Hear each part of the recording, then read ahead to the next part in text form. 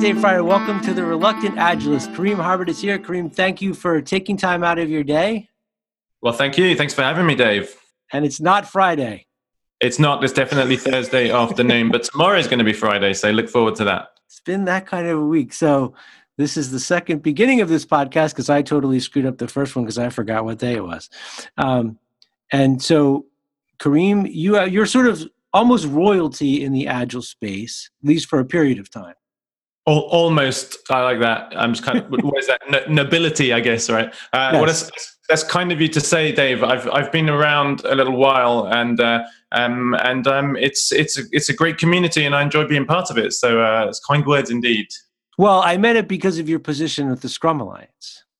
I am indeed. Not that you're not awesome in your own right, but. Well, thank you. Yeah, that's been a great journey. I joined the board of directors of the Scrum Alliance this year, and it's been well, considering everything that's going on, it's been absolutely incredible seeing close up how they've responded, and the transformation they've been on really has allowed them to be so agile in the face of this disruption. It's really great to see. Really, really great leadership there, and I'm really enjoying being part of that board. So it's a great adventure for me. So you're there at a really fascinating time because obviously everything that's going on with Corona and other stuff that's happening. I felt like for the period of time that I volunteered for PMI, I served on the board of a large component of it, and all kinds of crazy business things happen, and it was such an insane learning experience. Can you comment on like the stuff that you're learning that you would be getting out of the experience of volunteering that you might not be able to get somewhere else? Absolutely. So there is all of that stuff happening, but the real is the strategy piece and being really, really deeply involved with that. I mean, Howard and Melissa are doing a great job of but just seeing and being involved with it and overseeing that strategy and how they're driving towards it has been something that I've done on a smaller scale in my organization and that I've been around in big organizations. But to actually be sort of on the board while that's happening is really, really illuminating. And it's been a steep but fun learning curve. I mean, to be honest, the governance and the finance piece is of less interest, but equal importance. And I'm learning on that piece too. So all around, adding a number of tools to the toolbox, and it's been great. Cool, awesome. Yeah, I feel like that anybody who's not volunteering, I think, for their professional organization is doing themselves a disservice. Indeed. Giving back is so important. And I've been part of this community, and I've got so much out of it. And I feel like you've got to do what you can. And this community is built on volunteers, right? So we've all got to do our bit. So enjoy it. Cool. And let's talk about Agile Center before we get into our main topic. So, can you talk a little bit about the work that you do? I can indeed. We are a group of coaches and educators based out of the UK. I'm in London, but we're all around the UK. But we work all around Europe really and beyond. Do a lot of stuff in the Middle East. We are agilists, right? But we're not pile them high, sell them cheap, if you like. We're small, but we try to really focus on impact and helping our clients to really achieve agility as opposed to going through the motions. And then we're going to be talking a bit about that with how we do it, in particular the Canvas. We focus a lot on leadership and cultural change and business agility and capability building in organizations to really help them be self-sufficient rather than reliant on organizations like us, right? We don't want to be there. So we really enjoy that. I've been doing that for 5 years or so coming up, which, wow, that's gone fast. But it's great fun. I feel very privileged to A, love what I do in terms of the agile space, but B, be able to grow my own organization, which is equally fun but very different, and I'm going to do both of those things, and I'm very fortunate. Cool. And can you comment on, like, from a coaching or working with clients perspective, what the change has been like for you since COVID and everything that's done to the business world? Yeah, so a lot of the coaching has been it's been wound down for a while, and the private training, people obviously in these times of uncertainty are they sort of slashed the budget, as you can expect, but they're starting to loosen the purse strings. So we're starting to do more in-house stuff. I've been sort of pivoting to public stuff, which interestingly, the sales have been very good on. I think people have been at home and taking virtual classes. It seems like a good time to do it. So we had a quietish period, but now I think people are getting used to what's going on. They're saying, well, actually, we do still need to evolve even more quickly than before, given everything that's happening. And we do still need help with that. And we can't not invest in this. So that they're coming back, and we're doing more of that coaching and training in-house with our clients again. So that's great to see. And it's great to be able to support them through what is a very difficult time for everyone. And this is what we do as Agilists. We help people respond to unpredictability and uncertainty. So if ever there was a time to be an Agilist, it's now, I think. Yeah, I think I with the initial response, I felt like people thought it was only going to last a couple of weeks, and then they kind of realized, oh, this is this is not like a 2-week blip. And also it presents a whole different kind of communication set of challenges with, the jobs that you're going to play on a team and how we stay in touch with people.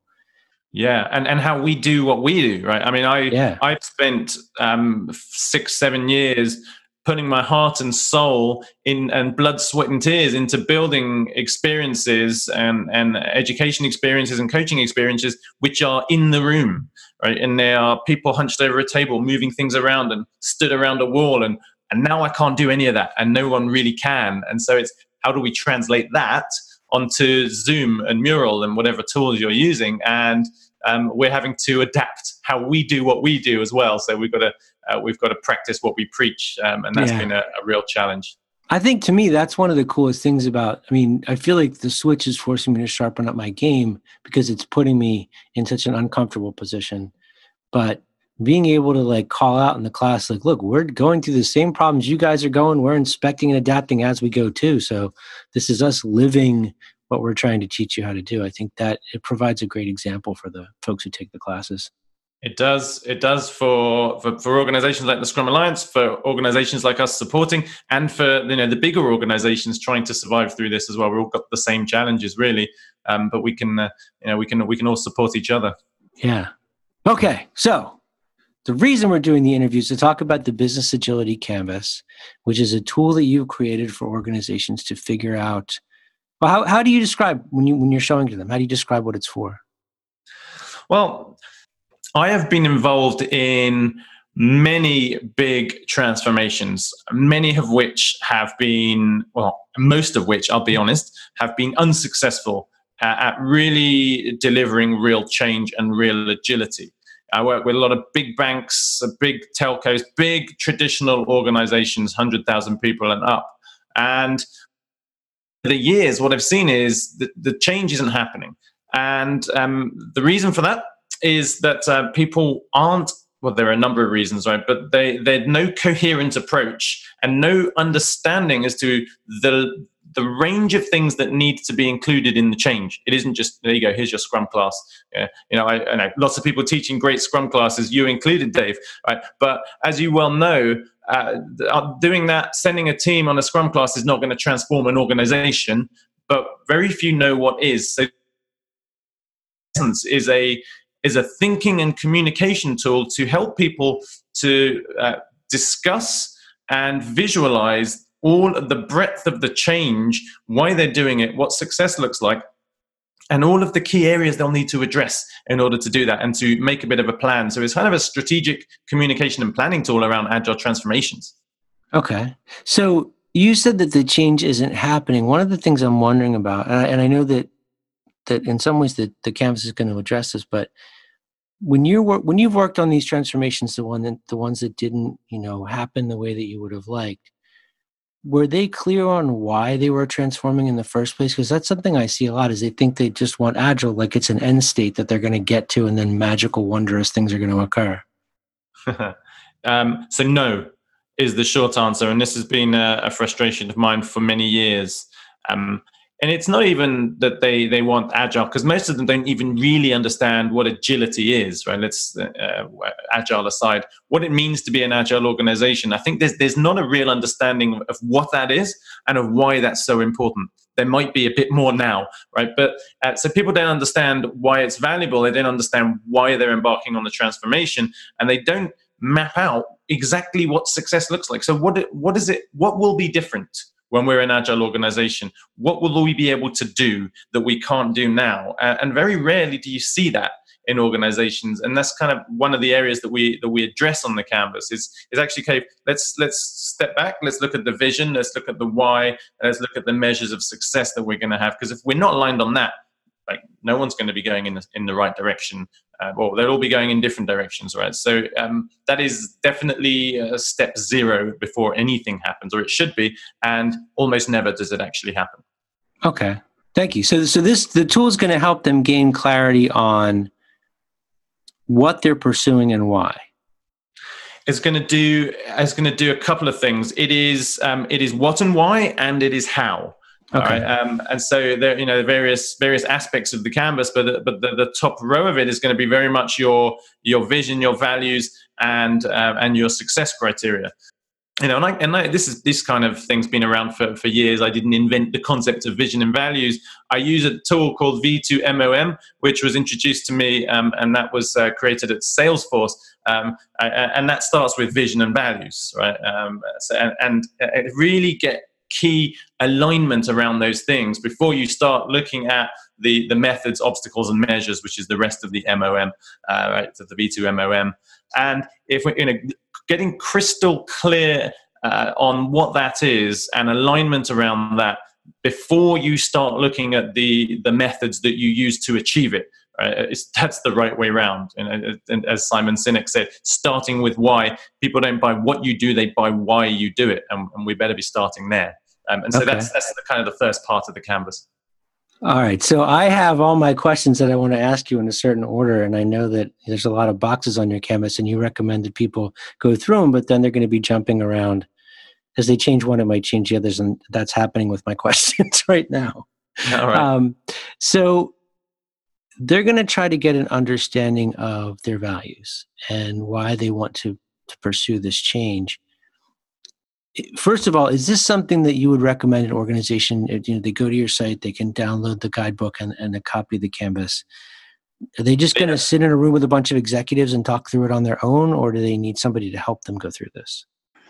So they should go to the website and download it because it is free. The canvas is free, and the 20-page guidebook to give a steer on how to use it is free. So ideally, you have an experienced practitioner of transformations guiding you through this. I think that's always going to be the most effective option. But what I've tried to do is to create it in a way such that if you do find yourself in a position where you don't have access to that experience, you could still use the tool. And that's what the guidebook's for, really. It kind of walks you through how to use it, the kinds of things that need to go in each of those boxes. Like I say, the key is are you going to be aware of some of the key patterns in order to achieve business agility or not? And I think largely, some help on that would be really useful in guiding you through that, and to not make the same mistakes that everyone else has made many times over, or only some of them, right? But yeah, it's absolutely possible to do it without that support. And I've seen people try and do it, and they've reached out to me and said it's been really valuable for them. Okay. So I want to echo the thing about having somebody there, because I think the guidebook is great. And if you download the tool, definitely take a look through the guidebook. It provides a lot of great instruction on how it would work. But to me, having some third party that's there who can be really objective about things, I think is valuable. Because where I can see where leadership in an organization might push it one way, I can also see where they might say, well, we do need a third party. Go get, Johnny, the Agile guy from the Agile department from our company, and he'll come in. But that person's still biased based on what's going on in the organization, and they're going to look at everything through that lens. Having somebody who doesn't have as much of a stake in that, I think, could be a very valuable resource. Really valuable for a number of reasons. One is somebody who's had experience in many, many different organizations doing it, who can point out where where the banana skins are, if you like. So that's valuable. Two, there is an element of you're never a prophet in your own land. And quite often I go to organizations and I say things that have been said by people in the organization already, but they haven't been listened to. But because I'm external, then maybe I do get listened to a little bit more. And three, there's an element of or a slight lack of safety sometimes to really confront the real issues when you're internal, when that's your job. Right? When I'm an external, if they, I can rock the boat maybe just a touch more because I don't have to. My buddy calls it mortgage-driven development, right? I'm not tied to staying there, but lots of people are, and that stops them from maybe speaking as freely as maybe they could, which is sometimes unhelpful. So that's awesome that you said that, because that's kind of going back to where I was talking about circling around. When you talked about values, one of the things that I wanted to ask about was a situation I've seen in a lot of companies where if you get leadership in the room and you say, okay, what are the values? And some person at the top of the food chain describes the values that they would put into the TV commercial about the company, or the values that they would like the company to have, but that have no connection to what's actually happening in the organization. Yes, and that happens a lot. I mean, off the top of my head, I think integrity, communication, and excellence were the values of Enron. And I think that maybe they fell short on some of those, if I'm being kind, right? So there is, and there's what people say they value, but you know what? You can judge what an organization values by the policies and the behaviors that you observe, and they're either aligned or they're misaligned. And I think most people know when values are what's written on the wall as you walk in, and then that's it, and then what's baked into the fabric of the organization. Right? It's really, really important point. Yeah. Okay. Well, so could you walk through how somebody would use this, or how you would use it with an organization if you came in the door with it? Sure. So we'd, hopefully before embarking on this, there's been some level of leadership and executive education as to what agility is, what the case is. And there's been some indication of the scale of the challenge to transform a big organization. You don't have to do that bit first, but I find that really valuable. If you come to these conversations cold, and people say, what do you mean we're big?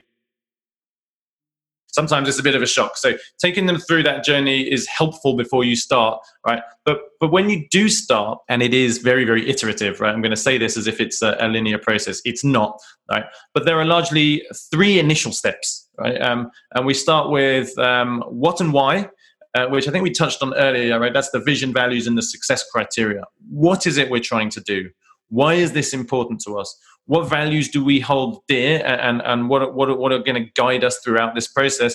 And what are we going to measure to allow us to know whether we're moving towards our goals or not, right? Because you're going to have to run some experiments, and you want to know whether those experiments are moving you in the right direction. If you're not measuring that, that's going to be pretty difficult. So getting those right success criteria is really important on that one. Okay, so that's going to be the first step, right? And you can go through that. Can I pause you on that one for 1 second?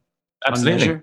So this is another, and this might go back to the why you should have somebody in there helping you. But when you go into an organization that is more traditional, and if they start working with this and they talk about what they're going to measure to know whether or not they've gotten the desired outcome, how do they even begin to understand what to measure? Because they only know how to measure the waterfall things. Absolutely, which is why I go back to the education beforehand, right? Because if you just say to people, actually, different things are important, right? Different things are gonna matter to you now, because you've been treating your organization as a factory, and what we're saying is actually now it's a design shop. But the factory stuff's still going to happen, right? The exploit your current products and services and business models, that's still going to happen, and maybe you keep the same metrics there.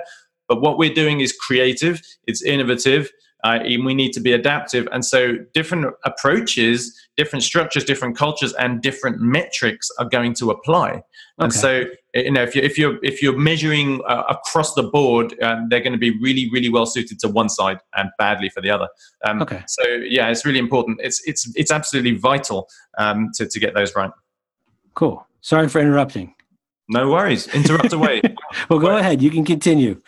Okay, so we've started with the what and the why, right? So we hopefully at this point have alignment and a clear understanding, a shared understanding of what we're trying to do, why it's important and what we value, how we're going to know that. Now we're going to look at, right, so in order to do that, what do we need to do? What are the changes we need to make? Very high level, right? And this is where we come to the next part of the canvas. So that first row covers those three things. The middle section has got 6 boxes in it. Okay, and at this point, I should probably introduce you to the 6 enablers of business agility, which is a model I created some years back. For almost the same reasons. I was seeing so many shallow adoptions where people dabbled with, well, if we just put Jira in place, everything's going to be fine, right? So probably not. Nothing against Jira. I'm sure it's a very good tool, but there's also a bunch of other stuff you might want to address. And so I started thinking, actually, I was working at a big bank in the UK, so a good 5 or 6 years ago. And I started thinking, well, if I had to communicate all of the key areas that we have to address to make sure that we do achieve change, what would they be? And I'll be honest, I recently found some old versions of this which were terrible. Right, this evolved over probably 6 or 7 years, and it's had many incarnations. I dug it up on Evernote. I was like, ooh, that's not good. Where I've ended up is something that's useful to people, and so I created the 6 enablers such that we didn't miss stuff out. All right, and very quickly I'll list them off. They are leadership and management.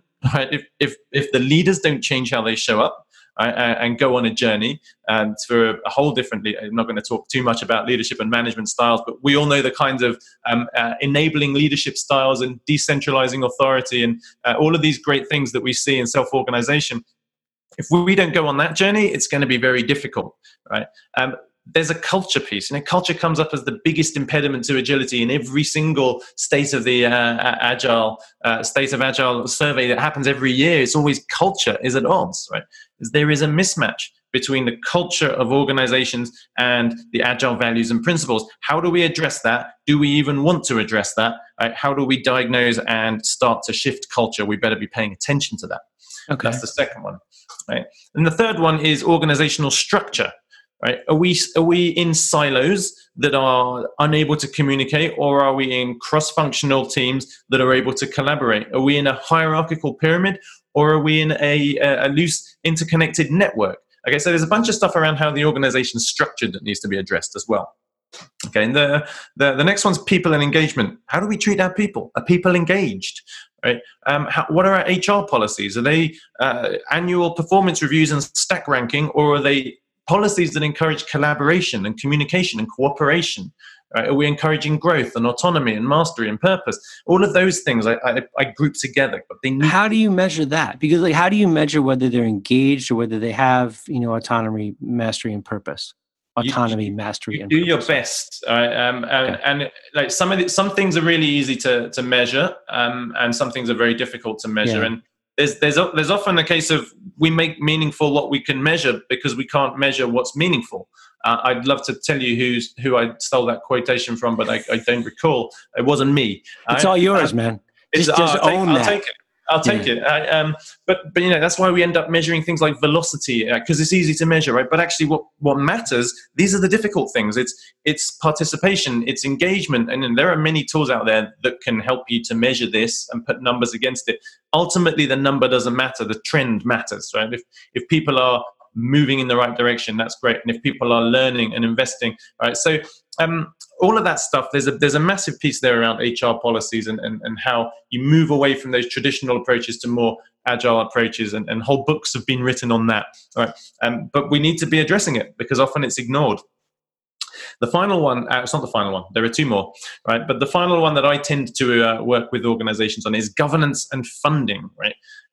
If you have a waterfall business case, scope and time signed off up front approach to governance, as in you won't get funded unless you do that, right? Then you're not going to be able to operate any way other than waterfall. And I'm not an anti-waterfall person, because I think there are many situations where it's appropriate, but there are many where it's not.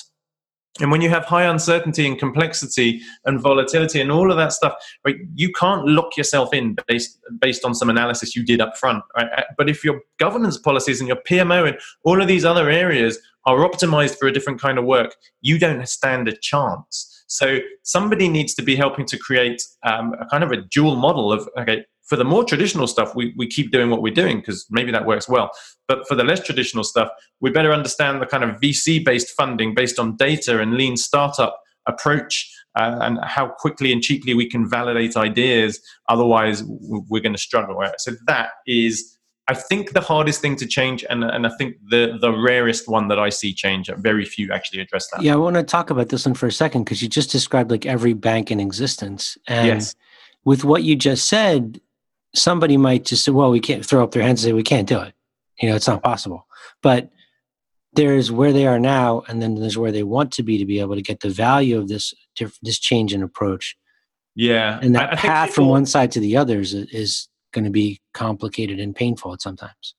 It's going to be difficult, but you don't have to do it for 140,000 people at the same time, right? You can take, and what I've learned is if you call things an experiment, you have more leeway. And so take a product with 2 to 5 teams on it and change the way the governance works there. Right? The nervousness is about, are we going to lose control? Right? But we're not saying go and spend £10 million without a business case. We're saying, instead of that, we're saying, right, go spend £1,000 and then come back to me with some data, and maybe I'll give you 2,000 then, right? Or maybe I won't. In fact, go and spend £1,000 times 10 on 10 different experiments, and we'll invest in the one that has the most promise based on customer data, not based on a business case. Suddenly now people are like, oh, wait, I'm a bit more open to this in this one product. And then if it works well there, you scale it out. There are organizations that have done this. There are banks that have done this, and shout out to the folks at Barclays back 5-6 years ago when I was there. They were really driving this change through from what they called the traditional software development lifecycle to what ended up being known as lean control. And this is in a highly regulated 330-year-old London-based bank in Canary Wharf, and they managed to do this. And there are some great folks that were involved in that, and it can be done. Okay, so it is as vital as it is difficult. And I do get that, the finance departments don't get this just as much as we do, but without bringing them along for the ride, finance and HR, you don't stand a chance. Yeah. Okay. So that was the 5th enabler. We've got one more, but I'm not going to talk long about it because that's what I call ways of working. That is the processes, the practices, the frameworks. That is where Scrum and XP engineering practices, or maybe if you're not doing software, something else. But these are the kind of team-based practices. So they are extremely important. But from creating the environment for agility, there's way less to do there for leadership as there is to do for the other 5 enablers. So, I mean, if you've gone through that and you've identified the high-level changes you need to make, it's unlikely you've missed anything, right? And it's unlikely you get these cargo cult shallow adoptions that some organizations do, and they keep the same HR policies and governance and all of that stuff, right? So that was my aim with that model, really, is to help organizations really understand the breadth of the change they need to go through. It's not easy, right? Okay. But nothing of any value is easy, right? So that's the middle section of the canvas. And really what I'm asking where do you want to go here? All right, what high level? What's the next steps for you at a high level before you go into the more detailed planning? So we're all aligned on what we're attacking, what we're tackling, and what we're going to not tackle right now, and that's okay. And so how is this going to help an organization? It will help them because there's a tendency to ignore the difficult change, and this kind of forces the conversation. You either address those areas, all of them, or you're just not going to get, if you go back to that top row, you're not going to get the outcomes you want and the vision you want and hit those success criteria unless you change stuff in each of those boxes. For lots of organizations, it's an unwillingness, but for lots, they're just not aware of the scale of the change. They don't realize they've got to change that stuff. So the real value here is, okay, well, at least now we're aware and we can make a conscious choice if we actually want to do this or not, right? Because I might think I want to run a marathon, but when someone shows me the training regime leading up to it, I might change my mind, right? Yeah. And in fact, I can tell you I would change my mind. Right? But if I don't know that, I might say, sure, I'll do that. And then I rock up on the start line and break myself. So it's a really great tool just to give people we got to tackle all that. That's the scale of the problem I found. And then they can make a more informed business choice about whether or not this desired end state is worth the squeeze, or whether or not running the marathon is worth the pain you're going to go through to get there.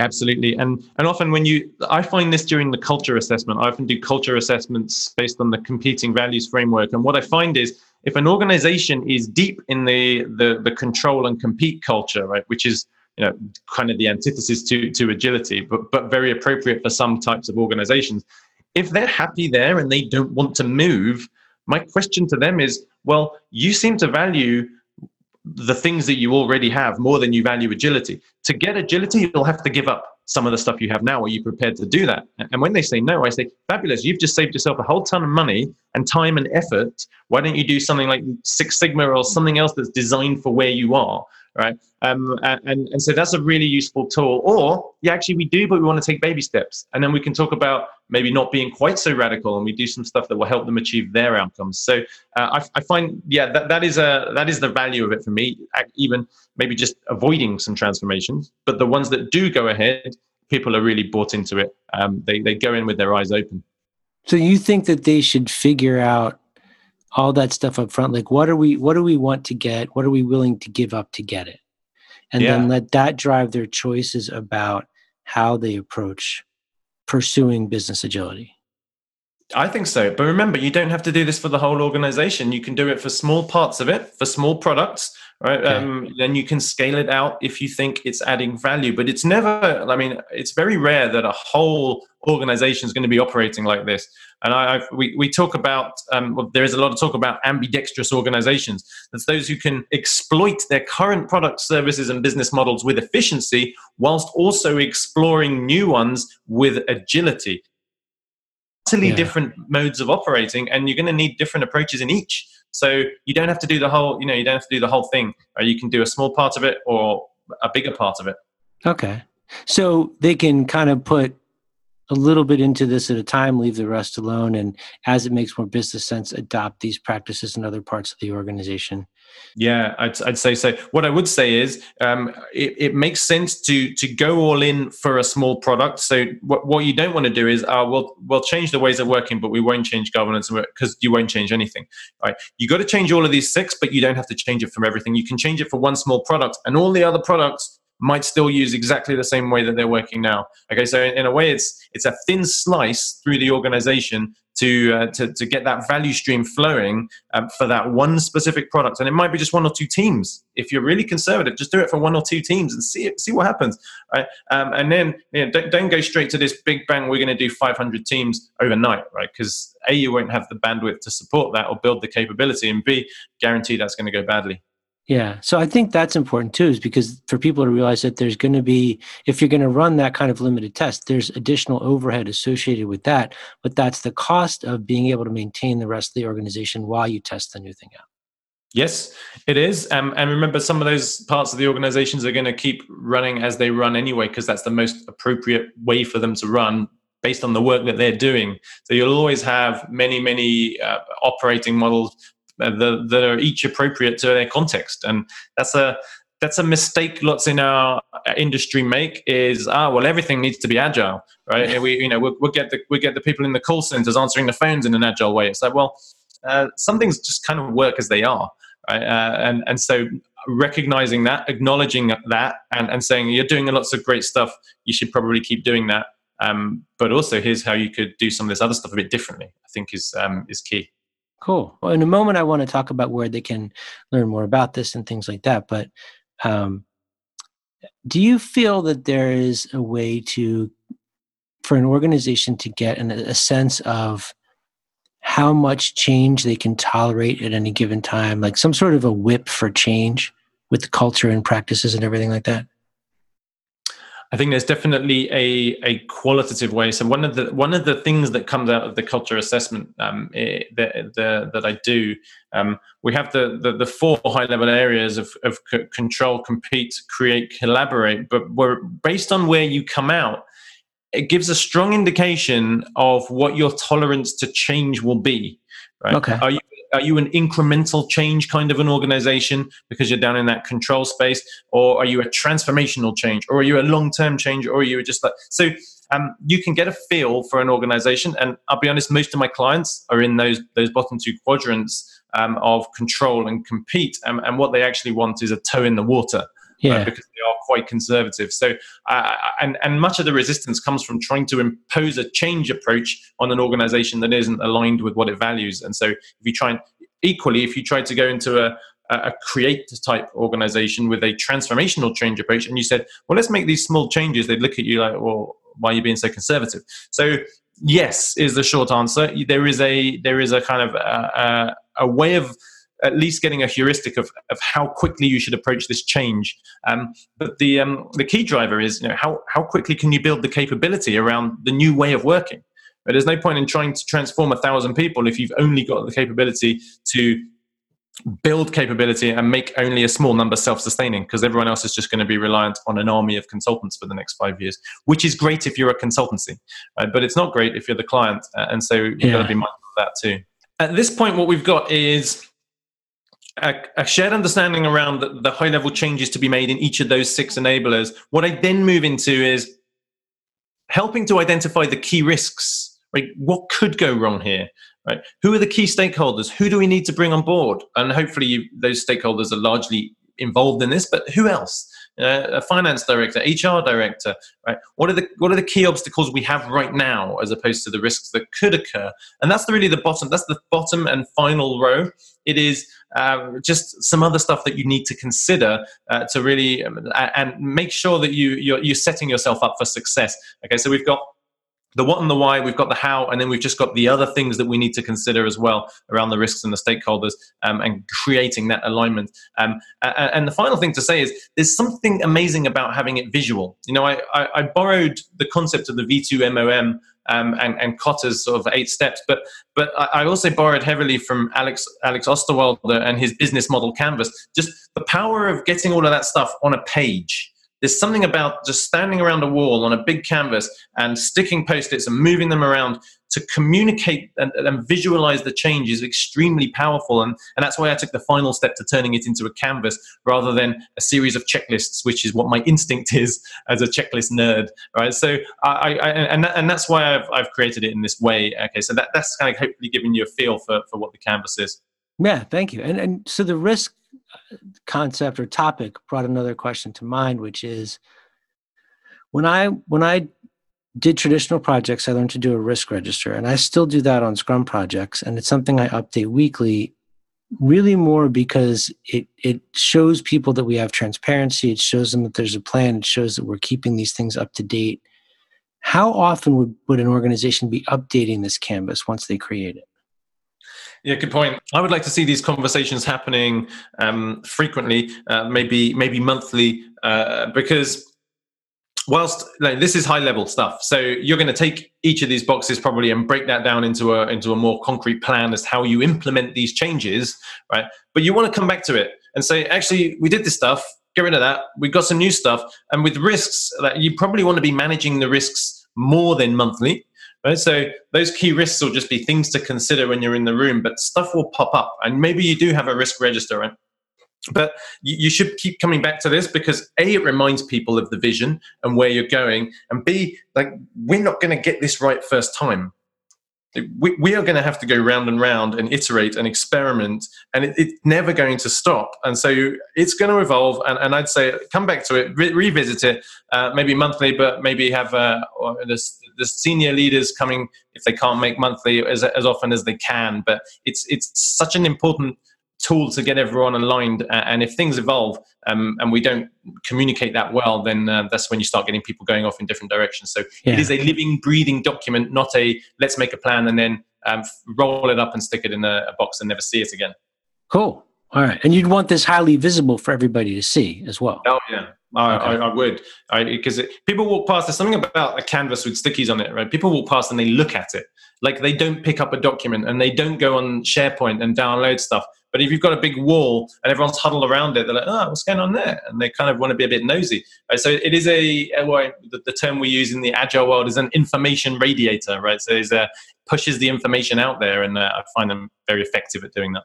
Yeah, I was just thinking, when I asked that question at the beginning about when they talk about values and stuff, if they were aspirational, if management was to create one of these and hang it somewhere all the employees were going to have access to it, they might be able to anonymously provide commentary on whether the values were actually being practiced in the organization. Oh, for sure. And if you're not rewarding being in alignment with the values, then something's wrong there. So all of that stuff, it's so interconnected. I mean, there's 6 boxes, there's enablers, but to try and change one without changing all the others makes no sense. They're not really 6 separate things. They're so interconnected. All right, so it's just all going to impact everything else. But yeah, values piece is absolutely key to weave into it. Thank you. So if people want to find out more about it or download a copy of it and the guidebook, where can they go do that? They can do that on agilecenter.com. We've got the Business Agility Canvas page there. Like I said, it's free of charge. We're going to send you an email with a link to the canvas itself and to the 20-page guidebook as well. I kind of put it out there because I see so many organizations not being aligned. So I'd love to see it out there and people using it. That would make me happy. Cool. All right. And what if they want to get in touch with you? Well, they're welcome to do that. I'm kareem.harbert@agilecenter.com, or you can find me on social media where I spend too much of my time. So I have a unique name. That's Karim, Kareem, Harbott. Harbert. So you can find me on LinkedIn. So reach out and say hi, and I'd love to see pictures of you using it, or just reach out if you have any questions as well. I'd be happy to ping you a mail back and walk you through some of these things. All right. And so this canvas is part of a larger effort that you're working on. Could you talk about that really briefly? So there are 3 things that really go together, and it's my it all started with my certified agile leadership class, where I really crystallized this model based on some of my experiences from transformations, and out of that class I was approached to write the book about the 6 enablers of business agility, which is going to be the title. The subtitle: How to Thrive in an Uncertain World. And it is about business agility. So it's not a software or a Scrum or a scaled agile book. It is focused at the business community and why business agility is so important and what you need to do to achieve it. And we've just been talking about that, right? Those are going to be largely the 6 areas that I cover in the book. And the canvas kind of evolved from the class and the book and my practice, and they're all so closely interlinked. So I hope that the book is going to be out in Q4. I'm finishing up the last chapter or 2 at the moment. I have a bit more time on my hands to do that, so we should be good on that. But I'm really looking forward to that being out there, and I hope that it resonates with people in the community. Cool. Well, I hope that when it's out, we can do another interview. Thank you very much, man. Well, thanks, Dave.